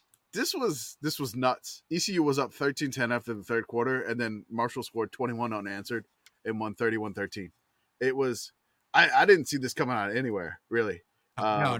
This was a weird game because there was a lot of swings. Like I think Marshall was up 10-0. ECU tied it in 3 plays, 10-10, like out of nowhere. And then ECU went up 13-10. I'm like, okay, I guess ECU's got this. And then Marshall was like, oh no, here comes 21 unanswered. Shout out to the herd. I know Beth hates that though. Oh, you said your nice thing. That's fine. We can move on. A nice thing was said. That was it. Old Dominion 38, Louisiana Lafayette Raging Cajuns 31. All I gotta say is that now they're the commission's favorite team of the week. Congrats, ODU. Congrats, ODU. Shout out to the Monarchs. We appreciate that here on the Sickos Committee podcast. Thank you so much. I saw that score. I'm like, commission's gonna be so happy. ODU. And we quickly go back in time to Friday. Kansas 34, Illinois 23.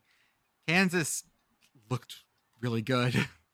Kansas looked good. It got a little hairy at the end, but they were able to hold on, and they were able to pull away, which there was some weird ref stuff, and there was an image of a Kansas fan just, I think, giving like double thumbs downs. Oh, yeah, ref. It was just, real big energy. Yeah, real big thumbs down. Really big thumbs down, which the refs were not great in that game. But shout out to Lawrence showing out on a Friday night game. Congrats, Jayhawks, with your angry Jayhawk instead of Leggy Bird or whatever. Which we had an account yell at us about calling it Leggy Jayhawk. They were like, "That is sexy Jayhawk," and I'm like, sexy legs. I'm like, okay, whatever. Sorry. I still no, you know what? No, that is our beautiful leggy boy. I do like calling him Leggy Boy, but Jordan is correct. He does still owe me Fishnet Jayhawk. Ooh. So and Fishnet heels it, yeah. All right. Kamish? Yes. I'm going to read the score for the Lamar ULM game. Okay. Lamar, of course, a member of the United Athletic Conference. No. In FCS. No. They're the Southland, my bad. They're back in the Southland. Back in the Southland. This is going to be ULM 24 and Lamar 14. Yes. You want to get some more separation against these teams, Kamesh. You have to tell Terry. ULM was up 21-0 at halftime. Yeah, they were. Yeah, and then and another team that just shut down. Seriously, if ULM did not get that field goal at the end in the fourth quarter, because Lamar put 14 points up in the fourth quarter. In the third quarter, the end zone went into hibernation. Or was at the scoreboard or whatever. Something went into hibernation, but it was, and then like ULM was like, okay, fine, we need a drive. Here you go. We got the drive, and they executed the offense flawlessly. Like, oh, I guess. And I'm like, come on, man, I don't want to have to eat potato soup. But now I'm gonna have to eat potato soup. So since ULM did not defeat Lamar by more than Idaho defeated Lamar, which was a 25-point margin, ULM only won by 10. They are 2-0, which celebrated Warhawks. You're 2-0 for the first time since 2018. And we all know how that season turned out without a bowl game at 6-6. But yes, let's celebrate it. I will be eating some potato soup. My wife bought the wrong potato soup. Got the good stuff. She got like the HEB meal simple with like ingredients and stuff in it, because I was supposed to get the Campbell's just plain. So I will take a picture of me eating that soup if that's okay, or do I still need to get the Campbell's? I see. On the one hand, I think it's wonderful either way, but I kind of love the idea of you having to go back to the supermarket in 100-degree heat and look at the cashier in their human eyes as you are buying potato soup in that temperature. Okay, so I have to get the Campbell's like condensed potato soup, where you have to like add water to the can or whatever. I mean, ideally you should add cream, but it's gonna be water. Sorry. Oh, it's gonna be yummy. I'm excited for you. That's the rule, right? Y'all said I had to do water. Are you letting me out of that one? Yeah, I think so. Okay, and like I couldn't have any seasoning or bacon bits. No. It's got seasoning. Ingredient list right here, by the way, to get you hyped for this. we got water, potatoes number 2, modified food starch, wheat flour, and contains 2% less of whey, milk, cream, salt, vegetable oil, onions with 2 stars next to it, and I'm not sure what that means. Butter, cream, potatoes, again with 2 stars next to it, not sure what that means. We already had potatoes once. Monosodium glutamate, soy protein concentrate, yeast extract, natural flavoring, and celery extract. Yeah, so my wife got the HEB Meal Simple baked potato soup. Probably has real ingredients. It says it was made with tender potatoes, onions, cream cheese, and uncured bacon. So, and she was just There's like, entirely too much flavor. There's too much flavor. Yeah, that is much nicer soup. Yeah, it's a little bit nicer potato soup, even though it's 100 some odd degrees here in San Antonio. I will. Soup season. You can have some of that after the Campbell soup as a noontime treat. Sure, I will take a picture of me eating a bowl and put it in the Discord chat of me eating that. My wife was concerned, like, "Hey, no, why did you want the Campbell's? This has better stats." So like I'm like okay, I'm like whatever. This was the bet, and she's just like, okay, next time you make a bet, you need to be a little bit more health conscious. I'm like, don't worry. ULM plays Texas A&M next week. We should be fine. I do like imagining putting it as this has better stats. Just makes me imagine you as Link in Tears of the Kingdom, and like you're cooking. And you're trying to make the good soup, but you've ended up accidentally making dubious food. So yeah, definitely. Speaking of Idaho winning big over teams. One more question here. Oh, yeah, go for it. Can I put some crackers in the soup, or is it just straight soup? If you want to make it thicker with crackers, you can do that. Okay. Right. Do you have oyster crackers? I don't think I do. I may buy some of those. Or some saltines. Saltines would be good for this. I think I have saltines. That'll work. That'll work. I'll crunch them up, whatever. Idaho 33, Nevada. See, now I'm crushing everything. Nevada 6. The Wolfpack are down real bad, guys. And Idaho came in 33-6. Like, you don't want to get beat by an FCS team, but you also don't want to lose like by a normal score to an FCS team. No, they got crushed by Idaho. They got beat up and down the field. This was like a blowout, and like somebody on our timeline was just like, when I saw the score, I was taken aback, and I was like, I was not. I was expecting Idaho to do this by a few scores, which it was very interesting. And in Idaho, again, they have some hype to them. They got some good rankings in the FCS, former FBS team. Coach Eck got them rolling up there, and they really took it to Nevada, whatever you want to call them. I am all over the place, apparently. Nefata. Nevada. Let's see where Idaho actually is. Idaho's at the highest 12th right now in the coaches poll. Yes. Utah State 78, Idaho State 28. Okay, Idaho State. Okay, what? Yeah, right. Yeah, Idaho State is not great this year. Like, I love them, not great this year. Well, okay, but Utah State look. They fought 78 points good. Look, they only lost by 8 to San Diego State. All right, so I know. That's I know. These two data points don't make sense. I'm trying to correlate these points. And Idaho State is consistent offensively. They scored 28 in both games. Their defense was a little bit different in this game. But let me just go through the score for Idaho State and Utah State. So Utah State won this 78-28 with a 44-point second quarter. Jesus Christ. All right, here we go. Utah State, second quarter, a touchdown. Okay, there, Pitt girl, trying to get that on your head. It does not All compute. Right. So Utah State has the ball at the end of the first quarter, and then the second play of the first play of the first quarter, 8-yard touchdown for Utah State. Then their next drive after a 3-and-out by Idaho State, 3 plays, a 40-yard touchdown run for Utah State. 4-play punt for Idaho State. Then Utah State goes on an 11-play, 75-yard drive, touchdown, 4 yards. Then they get a pick 6, so now it's 34-7. Then 1 play for Idaho, fumble. Utah State recovers. Then 1 play, 20 yards later, Utah State's up 41-7. 20-yard. 3 plays and a punt for Idaho State. 2 plays, 60 yards, 60-yard touchdown run for Utah State. Idaho State then answers with a 10-play, 75-yard drive to make it 48-14. Then Idaho State, long kickoff return to the Idaho State 20, and they hit a field goal to make it 51-7 at halftime. 51-14 at halftime. I apologize. Idaho State. Incredible. Amazing. Wow. Next up, Morgan State at Akron. Only interesting thing here. Well, first off, Morgan State made this a game, but also Akron has turnover tires. Yes. Love it. It's amazing. You get a turnover and they're just like putting like physical tires around the players' helmet and shoulder pads, which is fantastic. Tires is heavy. I know. Mm-hmm. And then they put 2 tires on the player. Heavy is the head that gets the turnover. Hey, y'all, you remember that team that beat Boston College last week, Northern Illinois? Uh-huh. Mm-hmm. They were fun, right? Yeah. Totally. Rocky Lombardi, right? They lost to FCS Southern Illinois. The Salukis won it 14-11. The Salukis were up 14-0 at the end of the third quarter. NIU gets a field goal. Then they get a touchdown and a 2-point conversion, but they're able to hang on to make it 14-11. And the first FCS over FBS win. I know we already talked about Idaho at NVIDIA, the video card that you get with computers. But no, this was the first one. Southern Illinois defeats Northern Illinois, which is this like a rivalry game? Glory to the Puppy Bowl. I don't know, but it should be.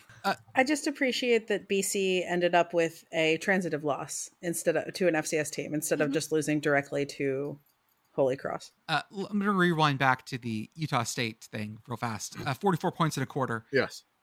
What is the NCAA record for most points in a quarter by one team? Ooh. I feel like Houston did this with like David Klingler or something. It was like 53 points or something. I was going to guess 56. 60? 49. Okay. It's done 3 times. Houston versus Tulsa, Davidson versus Furman, and Fresno State versus New Mexico State. What year was Houston? 68. Oh, okay. So it wasn't even the Klingler or Andre Ware years. Okay. That game also, Houston holds the record for most points scored in one half at 76. Jesus. Oof. What if I offered you this question? Total most points scored in one quarter, both teams. Wasn't that last year, like Houston and SMU? No, it got came close, but okay, all right. It's got to be like it's like 70. Is this like one of those real wild Baylor years? No, this one's weird. Okay. This is 63 points. Okay. Navy 35, North Texas 28. This is 2007. Navy won the game. Of course it's 2007. That makes sense. Navy won the game 74-62. You could give me a million years. I knew. There's no way. To try to come. I never would have guessed. Pointsy Navy. Yeah. I would have guessed. I would have guessed several different teams like 8 or 9 times before I got to Navy once. How does that? Again, not computing. How Navy could possibly ever? Are you sure that's not a basketball score? I know I'm an FBS for sure. Okay.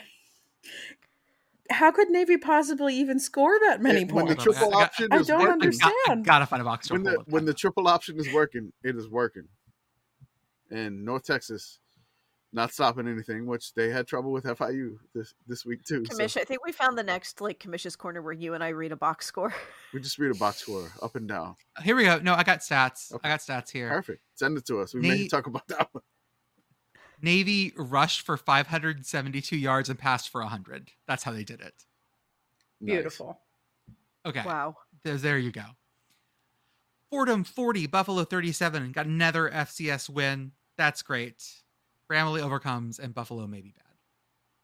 This is 2 years in a row that Buffalo has lost an FCS team. Yep. This is my boy Mo Linguist.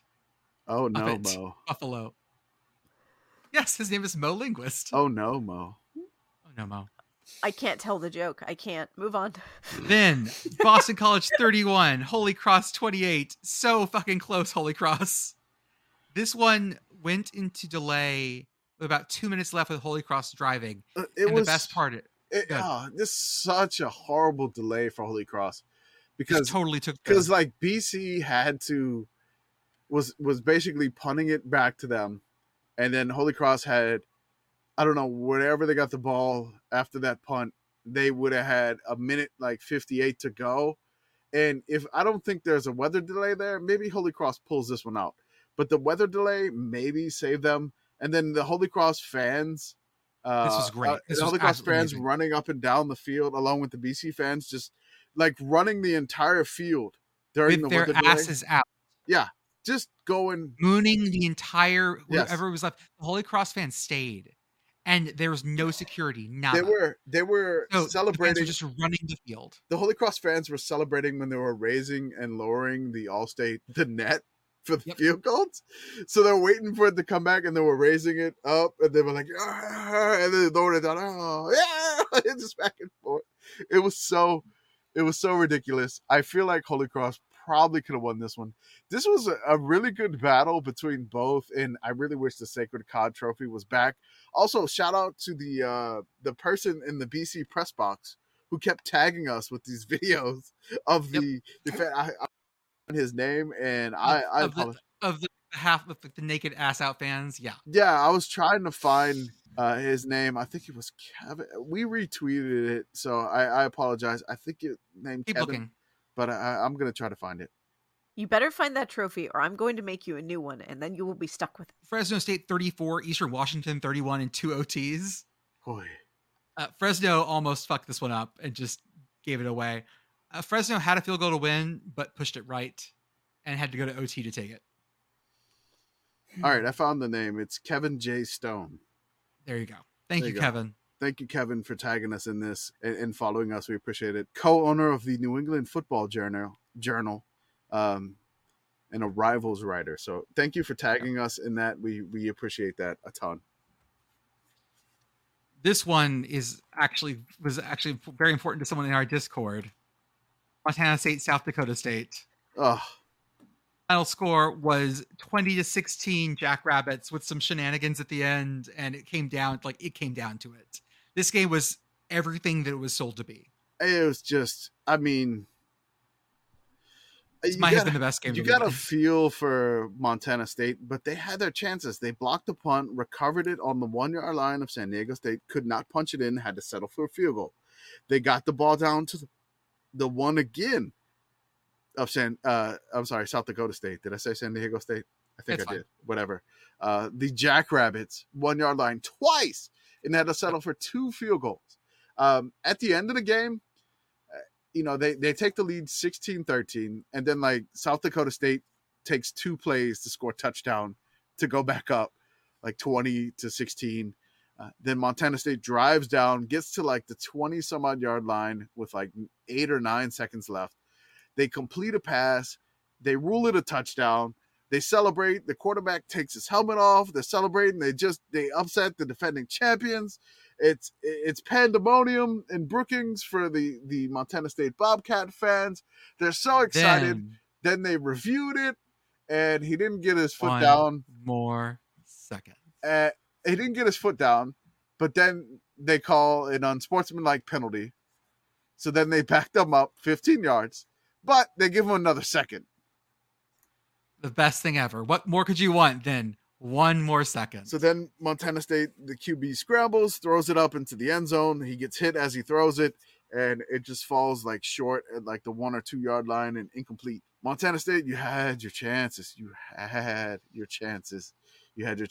And maybe you'll get another shot in the FCS playoffs, because I could see these two teams right back there, maybe in the semis, maybe in Frisco, because these two teams are good, and this was a fantastic game. What a battle. This is a 1 versus 3 game in week 2. Yeah. God, I love FCS. This is amazing. So since we're done with the FCS versus FBS thing that we've done here, so I want to give a shout out to Youngstown State, the Penguins. Yeah. Right? They beat the spread against Ohio State. So shout out for doing that. I was like, what are you going to say? They beat what? The spread. Beat the spread. After the game, the final score was Ohio State 35-7. After the game, Ryan Day said that the reason they didn't score more than 35 on Youngstown State was due to the new clock rules. And due to the new clock rules, they didn't have enough time to score more than 35 points versus Youngstown State. So let me give you all the teams that scored more than 35 points on their opponent this week and had no problem with the clock rule. So here we go. We're going to start on Thursday. So I'm going to try to say them as fast as possible. Louisville, Indiana, Georgia, Florida State, USC, Washington, Notre Dame, Oregon, Kansas State, Oregon State, North Carolina, Duke, Miami, Clemson, Army, Georgia Tech, Central Michigan, Bowling Green, BYU, Michigan State, Syracuse, Toledo, San Jose State, West Virginia, Georgia Southern, ODU, Fordham, FIU, La Tech, Western Kentucky, South Florida, Rutgers, TCU, New Mexico, and Utah State. Bro, you got outscored by Rutgers. I just have one thing to say about the Charleston Southern Clemson game. If you guys will go into the chat and scroll up a little bit, there was a point this game ended Clemson a bunch, Charleston Southern not a lot. But that doesn't show that going into the half, I think Clemson scored right after this, but like going into the half, they were tied 14-14. No, it wasn't tied for it. It was 24-17 at halftime. This was at the end of the first quarter. Oh, into the first, my bad. Into the first, yeah. And so first downs, Charleston Southern 0, Clemson 12. Total yards, Charleston Southern 6, Clemson 198. Passing 5 to 134, rushing 1 to 64, and time of possession 3 minutes and 20 seconds to 11 minutes 26, and the game is tied. Efficiency. I mean, Charleston Southern, again, shout out to Charleston Southern. I know the second half did not go well because I think the final score was like 66-17. Oh, it was. Yeah, it does not matter. I mean, the second half, whatever. No, it doesn't matter. That was not funny. No, but the thing is, like, I tweeted, I was like, I know every game's a different story, but Charleston Southern could only manage 13 points against Division II North Greenville, but they got 17 against Clemson, and they were within one possession at halftime. So shout out to the Bucks, the Buccaneers of Charleston Southern. Shout out to them. And I mean, that's a memorable game. The second half didn't happen in your mind, in our mind either. So shout out to only losing to Clemson by 7. So that's what happened. Shout out to Clemson evidently being a turnover machine. Also. Just the worst. Who knew? Davidson, a Pioneer League FCS team, ended up dropping a game to a D2 school, Barton Colleges. Congratulations, Barton. And then we got a note from D3 Susquehanna that they finished a game that was 6-5.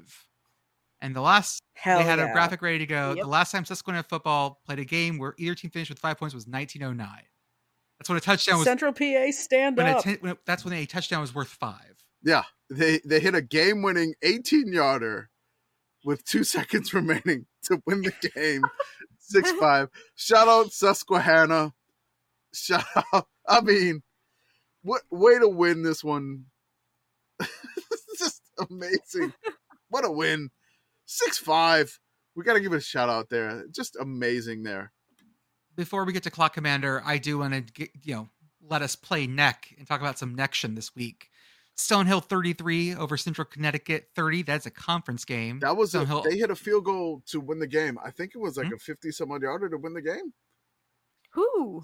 Sacred Heart Stonehill. Yep. Yeah, and let me get the length on that field goal to win. Georgetown 27, Sacred Heart 10. Hard to play in DC. 52. Navy 24, Wagner 0. Which was it? 52-yarder for the Stonehill Skyhawks to win Ooh. over the Central Connecticut State Blue Devils. Nailed it. Navy I think I tweeted Navy that 24. I think you did.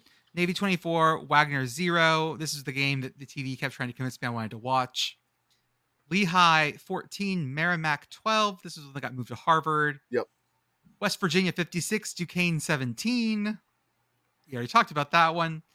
Bryant 21, Long Island University 10, and Robert Morris 31, St. Francis PA 20. Bobby Moe did it. They won a game. Bobby Moe won a game last year. They won a game. Bobby Moe. One in a row. One in a row for Bobby Moe. The best clock commander we have is from... No other nominations this week. No. The Indiana University of Pennsylvania, IUP. Pit Girl, did you see this? I did not. IUP is down 12-13. They have the ball deep in enemy territory. It's a 3rd and 1. There are 26 seconds remaining in the game. Is this suppose I see 5 spots for timeouts? You get 5 timeouts? I have no idea. Okay. This is D3, correct? D2, I think. Okay. So IUP's quarterback sits. Oh no. At the beginning of the play, and the clock begins to tick. Yes. 17, 16. Oh no. And he's standing again. Now we're walking around. 13, 12, 11, 10, still walking around. Oh no. Now people start to sort of run around. 4, 3, can we get to the line in time? And 2, nope. 1. Nope. Game over. Forgot how many fucking timeouts there were. Yep. We did not properly count our timeouts. I talked to several people who were in the Legend, the IUP marching band. All they wanted to say about it was, yes, that is really what happened. It was very embarrassing, and we don't want to talk about it. Oh man, I'm sorry, friends. Oh, yeah. Oh my god. Yeah, that is your nominee for Clock Commander of the Week. They forgot about how many timeouts they had left and slowly realized that when the clock was ticking. I don't know. I feel bad. IUP. My god. Shout out to East Stroudsburg, who earned their victory. Because of this, and boy did they run off and celebrate the victory, because that is okay. That is a heck of a way for 13th ranked IUP to lose. Are you kidding me? I am not kidding at all. Oh my god. Wow. Yep. Oh man, that's rough. Well, folks, let's hope they get their revenge at some point later this year. The Crimson Hawks, we're rooting for you. And just let this never happen again. But congrats on winning Clock Commander of the Week. This reminds me of the Marlins ball boy that didn't realize the ball was fair, and he threw casually walks up to it and walks up, throws it in the stands. Throws it in the stands, and he's like, "What do you mean that ball was fair?" And he just continues, with his dip. I don't know who tweeted it. It was like, what kind of job interview is it for Marlins ball boy? But yeah, this is kind of one of those that, oh my god, that's got to be just. I mean, it happens. It's a gaffe. But shout out to East Stroudsburg for winning the game. Folks, that's all we got for tonight. But Tuesday's going to be here because... I'm sorry. No. We're in a weather delay. We have to cancel the rest of the podcast is over. Weather delay. We cannot finish the podcast from here. It's over.